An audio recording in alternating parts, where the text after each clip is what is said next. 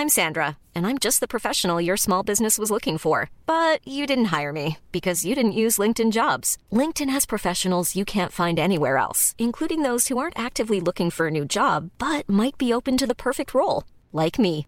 In a given month, over 70% of LinkedIn users don't visit other leading job sites. So if you're not looking on LinkedIn, you'll miss out on great candidates like Sandra. Start hiring professionals like a professional. Post your free job on linkedin.com/people today.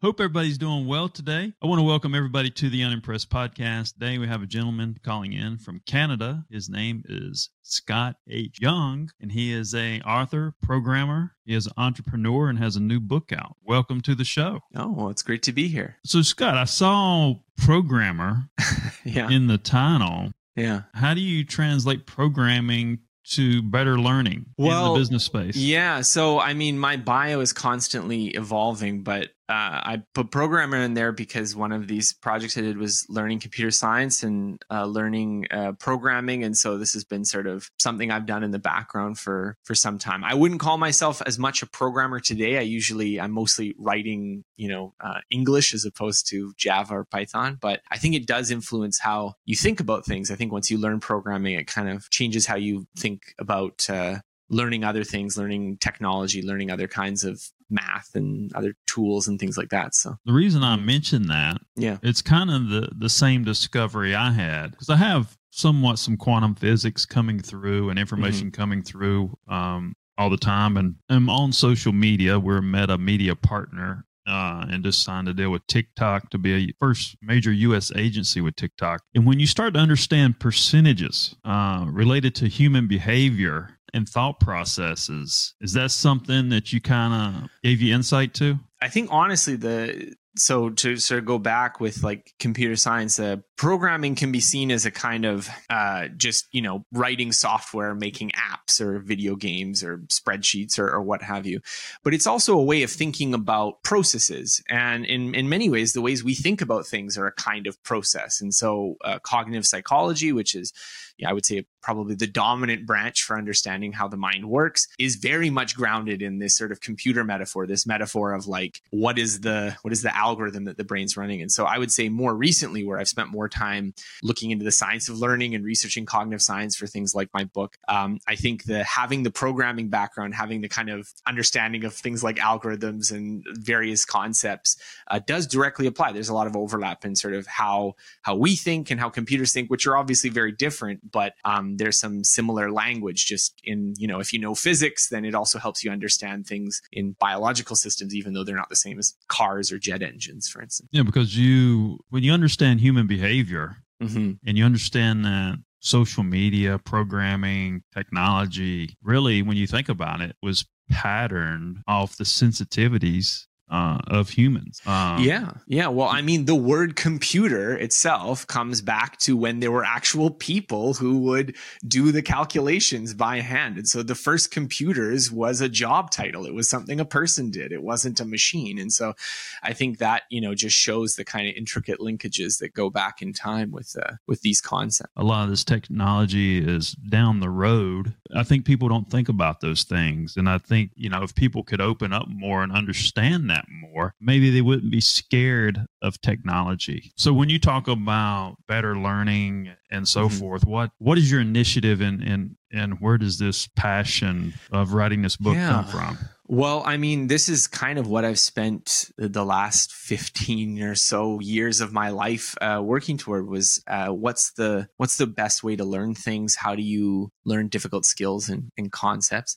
And I think there's been a real passion for me of like taking apart skills like languages or programming, like we were talking about, or artistic skills or various things. And what is a good way to practice that? What is a good way to study that? And along the way, I think even more recently, I've been kind of trying to keep up with a lot more of the scientific literature because we have, 150 years of psychology drawing upon, studies of like how people learn doing different kinds of practice, and some things work better than others. And so distilling that and thinking about that has been, I would say, the big project of my life. And so I think that learning and wanting to learn better is, I don't know, it's like a fish in water. It's a little bit hard for me to describe why I'm interested in it, because I just take for granted that, wouldn't you want to learn better? Wouldn't you want to speak more languages, remember things better, understand things better, learn more difficult concepts with greater ease? I think this is just such a fundamental bottleneck in the human experience. The human experience is a big word. I always talk about that. And,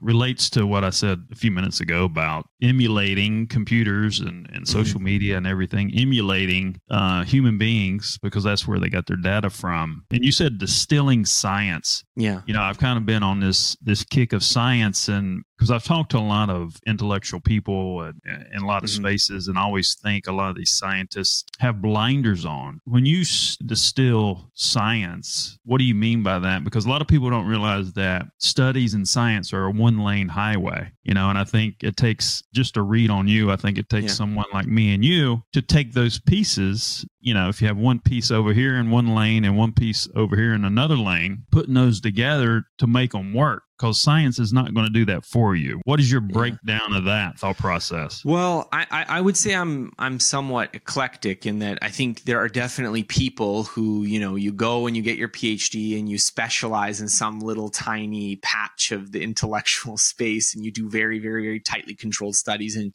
you can, spend 10 years working on something like, we found effect X, and then you write a book about effect X and it gets published somewhere and people talk about effect X. Whereas I tend to be someone who I try to read as much as possible. And I try to be someone who I'm looking for the big picture. And I mean, this is hard to get because, you'll have some group of scientists that do some research and they find effect X, and then some other people doing something a little different that seems like it should be effect X and it's not X. And so this is difficult to do. And I think it's hard. And so for me, I try to balance it also with kind of practical application. So on my own kind of digital resume, if it were, I spend a lot of time reading research, trying to understand, why do people think the way they do about these topics? But then also, again, the practical application of, if you go out and try it, does it work? Or is it something that like, well, maybe you can find that in an experiment, but it's kind of finicky versus, if you actually do this, it works better than other things, and to try to synthesize those two perspectives. When you talk about this book, Ultra Learning, walk through the book a little bit. What are the pocket narratives that is going to teach us something different? Yeah. So, I mean, the idea of the book was that I encountered maybe starting about 15, 20 years ago, these people who would do these like really incredible learning projects. So people who would like teach themselves kind of really complicated, difficult skills on their own, sort of in kind of outside the education system. And I was very curious about these people and how they worked and how they thought, and, could we extract some lessons from that? And so I am also sort of my own guinea pig. So I did some of these projects myself. One project I did, we kind of alluded to in the beginning, was this project I called the MIT Challenge, which was trying to learn MIT's computer science program. And they post a lot of their material online for free. And so I wanted to see whether you could take kind of an equivalent to what an MIT student might learn through their classwork without actually going to MIT and paying MIT hundreds of thousands of dollars and whatnot. And so that was a project that I finished about 10 years ago.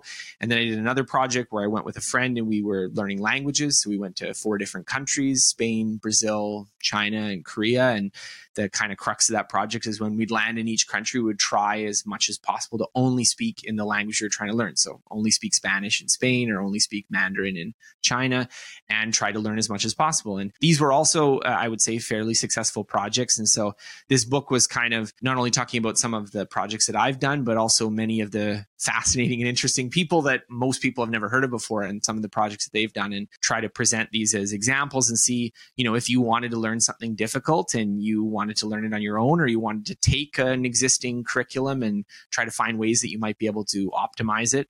This is the kind of thinking that I wanted to try to explain in the book. What's the angle of the first couple of chapters? The main thrust of the book is like, what would be an effective way to approach these kind of projects? And so I sort of divide up the book into these 9 different principles that you can apply that are generally true. They're not, something that you're going to be, okay, do this exact thing, but it's a general principle that if you apply it, you can work on it. So, a big thing is meta learning, or what I call like learning how a particular skill or subject breaks down. So if you're going to learn a new language, then you have to kind of break it down into vocabulary and grammar and pronunciation, and understand, okay, what are the good ways to practice each of those things? And so if you can get your head wrapped around like, well, how does someone get really good at jujitsu or piano or business or one of these skills, then you can start to sort of dissect it and figure, okay, what would be a good way to learn this? What would be a good way to kind of get up to speed with whatever it is you're trying to acquire or get good at? Talking about language, did you look at tone? I mean, could you relate tone to multiple languages? Like if there's a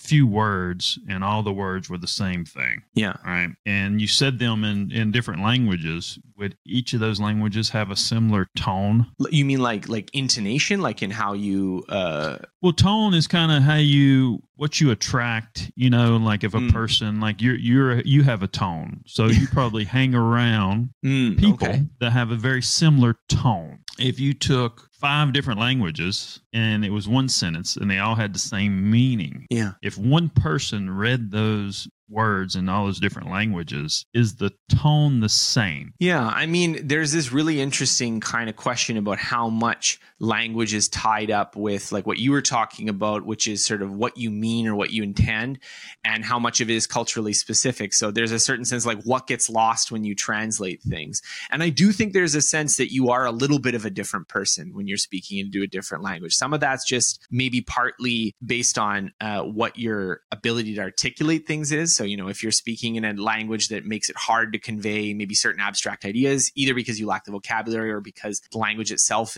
maybe doesn't have as many of those concepts, then, you're going to be a little bit of a different person. And then some of it is also, I think, a lot of what you're doing when you're learning a language is learning how to kind of imitate other people when they're speaking. And so you pick up these little mannerisms and stuff, just a little bit like if you were consciously, like you were abroad and you were in Australia or England and you were like trying to pick up mannerisms of the accent of how people are speaking there. I mean, a lot of people who already speak English consciously don't try to do this. But if you were doing this, you might also pick up other things that are not just explicitly related to the language. So you'd pick up, other people's habits and the way they think about things and some beliefs and stuff. And so I think one of the, real nice things about learning a language is it does kind of let you explore other parts of your personality and other parts of how you might think about things, because there is a sense that you do get a little bit of a break, I think, from who you are. But as you said, I think that there is a certain core probably of your meaning and your intentions that are probably transcends language. That's not just I'm a completely different person if I'm speaking in Spanish. Like if you're giving this speech in Spanish, I'd try to find words that matched. And I think environment is a big deal. And people don't really factor in environment. I mean, I think when you're born, you come to the table with certain traits, certain lineage, and whatever environment you're placed in, that functionality of that environment is going to push you different directions based on who you are and what your lineage is and so forth. Do you think that if nobody knew any languages and you had 5 different bloodlines brought into the same environment, and you had 5 different languages, would there be a law of attraction in that environment to a certain language? It's funny you talk about that, because there's actually research that talks about this, which is these environments where you have a lot of immigrant communities that have been brought together that don't have a language in common. And one of the findings is that adults, if you bring people together at a certain age when they, have already, usually the boundary is kind of around puberty, but you're older than this, then what tends to develop is called a pidgin, which is where people use the language, but it's in a little bit of a crude form. Like there's, it doesn't have a really complicated vocabulary. It's just that kind of the way that, if you were in an environment and you had to speak a totally foreign language, you're maybe not going to speak with native fluency. But the children of these people who grow up in this environment where there really isn't actually a dominant language, the way that, if you were growing up in an English-speaking country, you're surrounded by native English speakers. You're surrounded by people who speak, weird hodgepodge of languages, that it creates a Creole. And a Creole is like a fully formed language that has a complicated grammar. So it seems like we are equipped mentally, at least at a young age, to invent language if we don't have one. As long as we have the ability to communicate, it's like the attraction point of what you're talking about is that even if the raw material is just this kind of simplified pidgin of a language that isn't really complicated, children will elaborate on it and create more complicated grammatical rules and things that, linguists would study and say, oh yeah, that's a full language that has all these complicated features. And so there's something, language, at least at that age, is something that we are kind of innately driven to not only imitate, but also to generate, to something that, even if our environment doesn't give us all the raw materials, we will kind of spontaneously create some of that. So maybe we're just a lazy society. you know what I'm saying? Because you say that too. I was in New York City for 12 and a half years, outside the city in New Jersey, but moved back to Charleston. I went to college in Charleston, and I've talked to a couple people that have this language called Gullah. Okay. And Gullah was this language that was on the outer coast, islands, whatever, that some of the imprisoned people, I'll say, or slaves, whatever, rice growers, whatever you will, because of survival, and they were pushed to a limit, they created this Gullah language. So the people that had them captive couldn't understand what they were saying. And you think about society today, we're probably more capable of understanding more languages if we're pushed to do it. Do you think that's... Yeah, well, what do you think about that? I mean, I think one thing, because it's and I gave some support for that. There is some evidence that if you get little kids and you give them an environment, that children have some abilities to learn languages that adults lack. But adults also have a lot of things that children don't have. I mean, children are not usually as cognitively sophisticated. So if you explain this is what a verb is, and this is adjective, noun, agreement, and gender. These are concepts that a 3-year-old can't understand. Even if you give them enough examples, they'll pick it up on their own. And the thing that I think is sort of interesting from that is that you can really learn a lot of languages, but as an adult, you're very rarely in a situation where you have enough exposure over a long enough period of time to really match the way that children learn a language.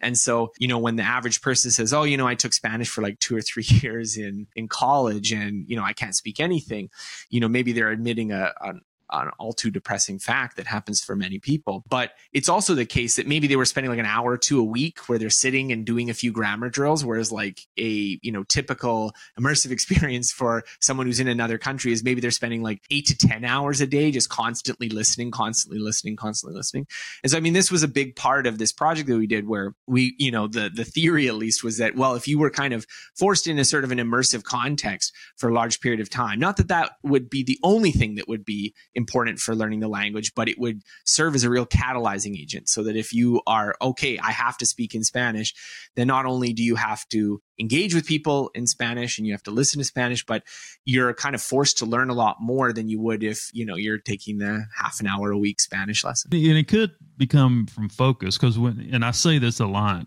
when I talk about science, one lane highway, when you identify your subconscious and you identify your unconscious bias to consciousness. And when they identify those things separately, but when you think about that and you think about, we're brought into this world and, we bring a lineage, we bring something to the table that points us in some type of direction. But, as you're dialing in information and you're being programmed, and then you get to a certain point in life, you start based on that programming, Millions of people have lost weight with personalized plans from Noom. Like Evan, who can't stand salads and still lost 50 pounds. Salads generally for most people are the easy button, right? For me, that wasn't an option. I never really was a salad guy. That's just not who I am. But Noom worked for me. Get your personalized plan today at Noom.com. Real Noom user compensated to provide their story. In 4 weeks, the typical Noom user can expect to lose 1 to 2 pounds per week. Individual results may vary. I'm Sandra, and I'm just the professional your small business was looking for. But you didn't hire me because you didn't use LinkedIn Jobs. LinkedIn has professionals you can't find anywhere else, including those who aren't actively looking for a new job, but might be open to the perfect role, like me.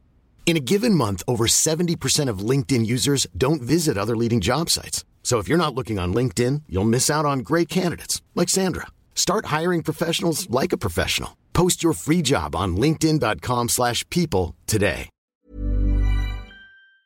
Start responding to things with your unconscious bias. And however heavy that programming is, it makes it harder for people to get to consciousness. If you did a study of where's that cutoff, where's that focus, like where does that unconscious bias start to really come in heavy, and then backtrack that, is there an age? Is there a trigger? Is there something maybe we could understand as human beings that could open our minds a little more to take on a task to learn a language as we get older? I wonder if there's ever been a study like that. Yeah, I don't know. I think, part of what we're talking about here is just also this idea that I definitely don't think we come into the world as blank slates, but human beings are considerably culturally plastic. Like, I'm speaking to you in English right now because I grew up and I'm speaking in English. But if I had grown up in China or India, I would presumably speak Mandarin or Hindi the same way I'm speaking English right now. So that's not something that is just in my hardwiring to come out speaking English. And presumably that's true of a lot more than just language. That's also, our culture, and like places study things like how comfortable the distance is between you and another person.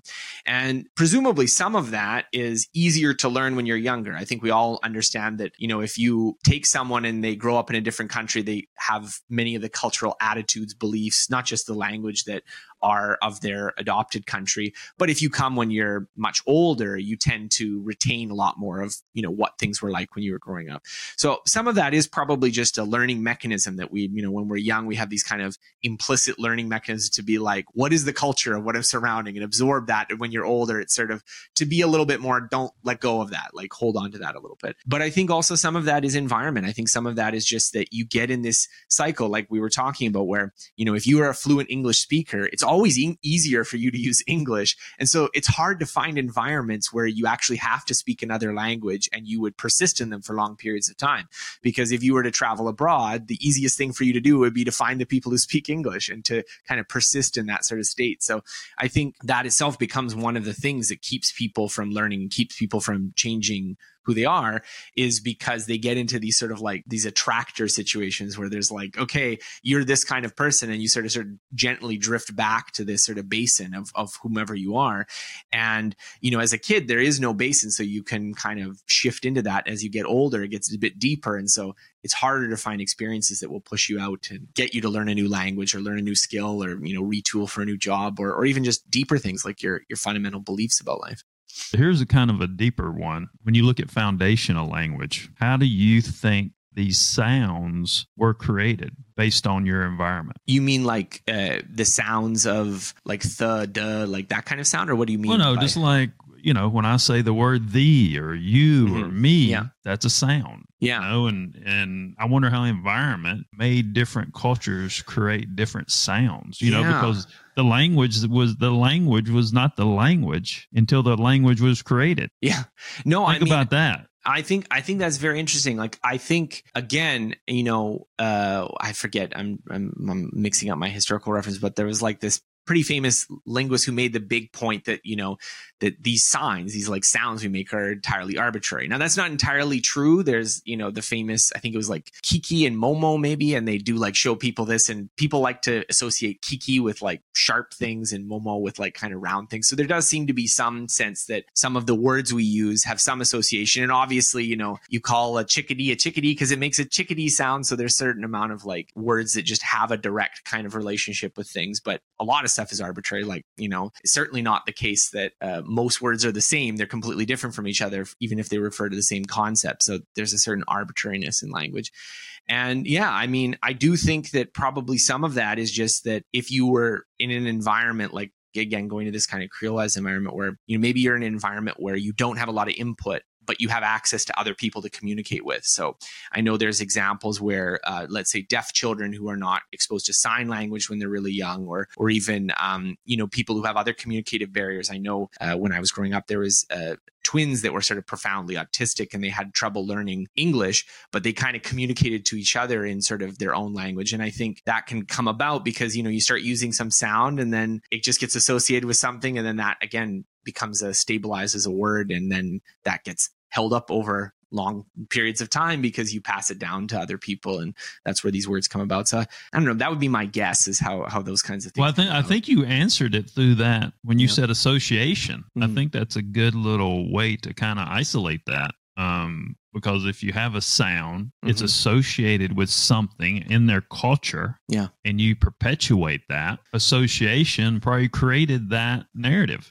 Yeah, I mean, well, you can even think about like how a better example is maybe like a written language, right? Where at the beginning, it was all kind of hieroglyphs, like you're drawing little pictures of things, and then they become through time increasingly abstract so that you're no longer trying to draw an actual picture. You're trying to draw the symbol that everyone already knows. And then they, over time, just lose their association. Like I believe the letter A, which we think of it, was originally in the Phoenician alphabet, like a picture of an ox head, because the word for ox started with that sound. And so like that association totally lost. Nobody thinks about that now, but that's how it came about, at least. So it's possible at least that maybe some of these sounds were kind of, that's someone says something because it seems like the best idea for communicating their intention. And then it just morphs and warps, and words borrow sounds because they're similar to something else. And, that's just how it grows. Nice. And I see you've done a TEDx. Yeah. Well, I've given two TEDx talks. So one was about this MIT Challenge project, learning computer science. And the other one was about learning languages that I did.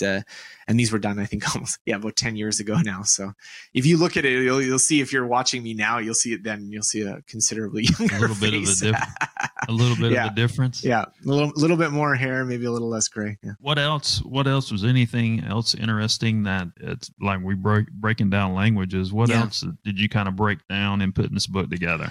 Well, I mean, one of the big things is like, what's the right way to study? Because we spend so much of our life in educational institutions, but we never really get a course where it's like, okay, this is how to study for things.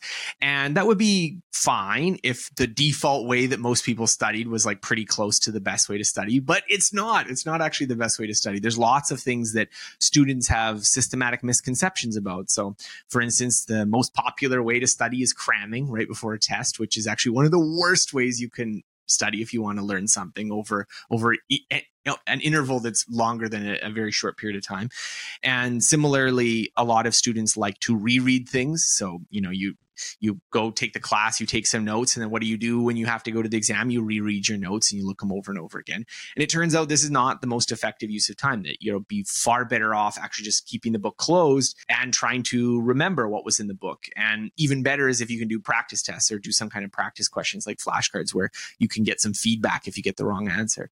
And these almost always outperform rereading and these studying things. So some people have effective ways of studying and some people don't. And it seems like very hit or miss whether people stumble upon these techniques. And so, I'm talking about academic subjects here, but this obviously has a big impact for learning too, because, if you're listening to a podcast or if you're reading a book or you're reading a newspaper article and you want to retain it or you want to apply it, it helps to understand some of these principles, even if it's not, for a final exam for a, AP history class or something. I mean, that's a big deal. And I think that you see that playing out in society. And I've talked to a lot of people about education, because it's funny you said, when you read something, because most students are just trying to hit a number. And they try to memorize what they read, they go in, they take the test, they walk out. The only problem is they hit their number. They don't relish that information with that process. So it kind of plays out in society, not relishing that information or learning that information because you're just trying to hit a number. But saying that if you keep the book closed and try to memorize that, I wonder if you're triggering, do you think you relish more by doing that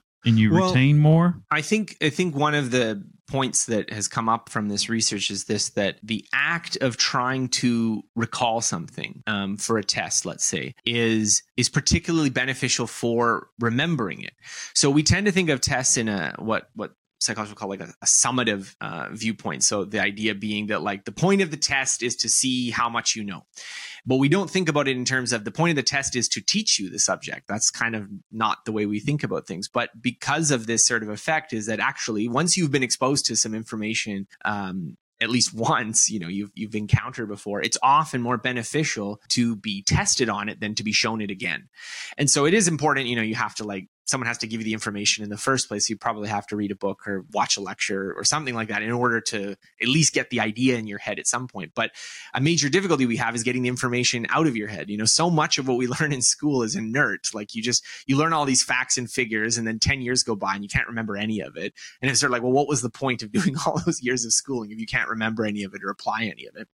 But a lot of that is just that we don't practice it enough. We don't practice bringing it out of our head. So you learn something, you heard about some concept, but you don't get many opportunities to apply it or bring it out in a particular testing context. And that's a huge part of building these skills, And so, another way of thinking about it is, we would think it would be ridiculous if you were trying to learn to ride a bicycle or play baseball just by watching someone do it. Maybe that's important for just understanding the technique, but you clearly have to practice it. But when it comes to conceptual knowledge or factual knowledge, we kind of often have a different picture that, well, it's mostly important just to watch someone and not to actually practice it ourselves. When you think about listening or keep the book closed or whatever, I mean, you kind of learn life by watching other people, right? You're really not taught what people are like in life in a textbook. So I think there's something linear there that makes sense. If you know what I'm talking about. Yeah, no, I completely agree. I mean, so much of what we learn is through observation and through following people. The point about retrieval is just that if you want a skill to kind of be your own or something that you can practice, then watching someone and then practicing it again, like to use the bicycle example, you probably have to watch someone show, okay, this is how they do it. If you've never seen a bicycle before, it'd be very hard to figure out.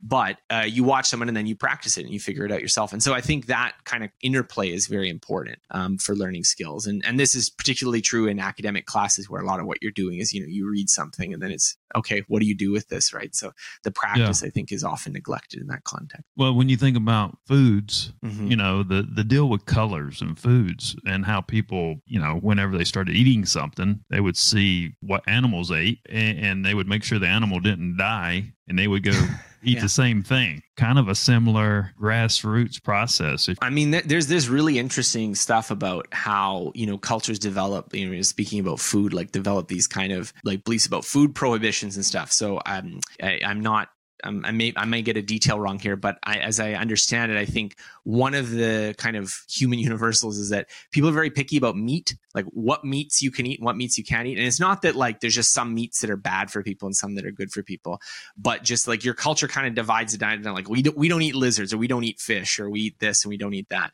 And it seems to be fairly like durable. Like when you're young, if you don't see people eat something, you don't eat it. And that's probably like, in our hardwiring that, well, lots of things can kill you if you don't eat it properly. So you observe, okay, what are the things that people in my culture seem to eat and they don't die from? And then that gets imprinted on you of like, this is food and like, that would be gross to eat, even though it's kind of arbitrary, but it follows this sort of principle of like, what you said of watching the animal eat something. And then if it's, if they drop dead after, you don't want to eat it. Well, you don't want to have too much trial and error there because you're not going to make it to adulthood if you're eating things that have a 50% chance of causing you to die after, right? And it looks like you've had a lot of success with your books. Is there a process that you've done that has made your book successful? I don't know. I mean, I'm very grateful that people like the books. I think the thing that has maybe made the biggest impact, if anyone is looking to become a writer, author, is just having such a long history of writing online, of sharing ideas, of producing stuff, means that, if for some reason you liked kind of what I was putting up there, then you get kind of drawn into that orbit. And then when you have a book, it's easier to be like, okay, here's my book. I think the thing a lot of people who are struggling to publish a book, what they struggle with is that, if no one's heard of you before, you could have the best book in the world and it's very difficult to market it because, unless you are the Harvard expert on such and such or the CEO of whatever, it's difficult to get people to even hear about what you're doing. I mean, I think in some way I'm probably here talking to you because you or one of your associates found the book somewhere, and then that's how we're having this conversation.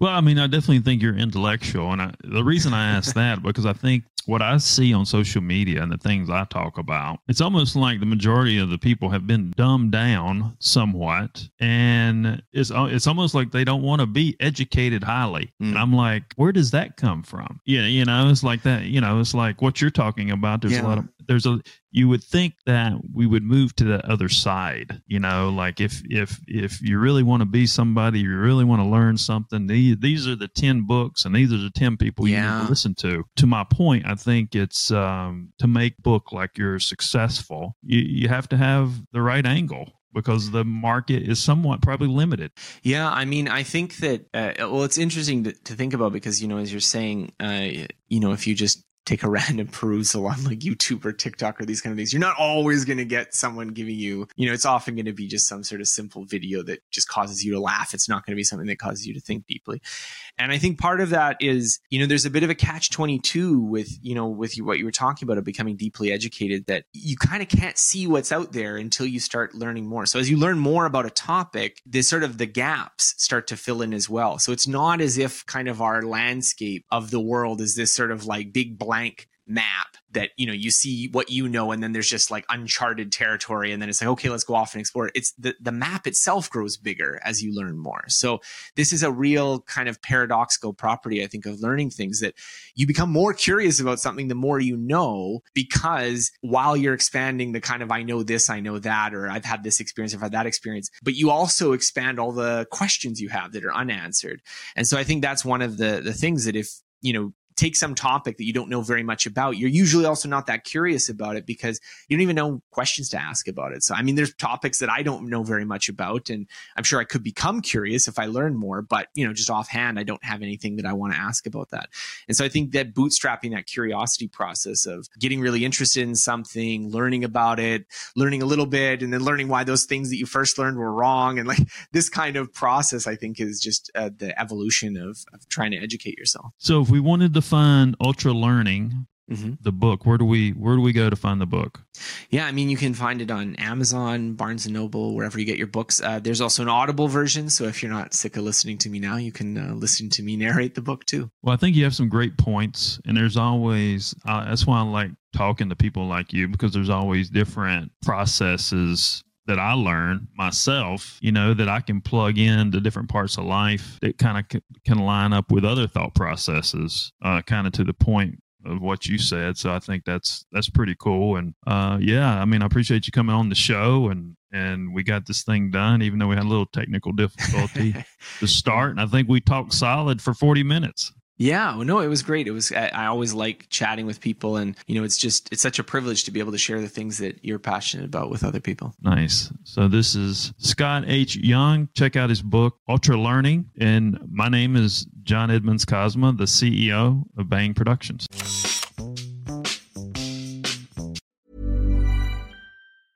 Even when we're on a budget, we still deserve nice things. Quince is a place to scoop up stunning high-end goods for 50 to 80% less than similar brands. They have buttery soft cashmere sweaters starting at $50, luxurious Italian leather bags, and so much more. Plus, Quince only works with factories that use safe, ethical, and responsible manufacturing. Get the high-end goods you'll love without the high price tag with Quince. Go to quince.com/style for free shipping and 365-day returns.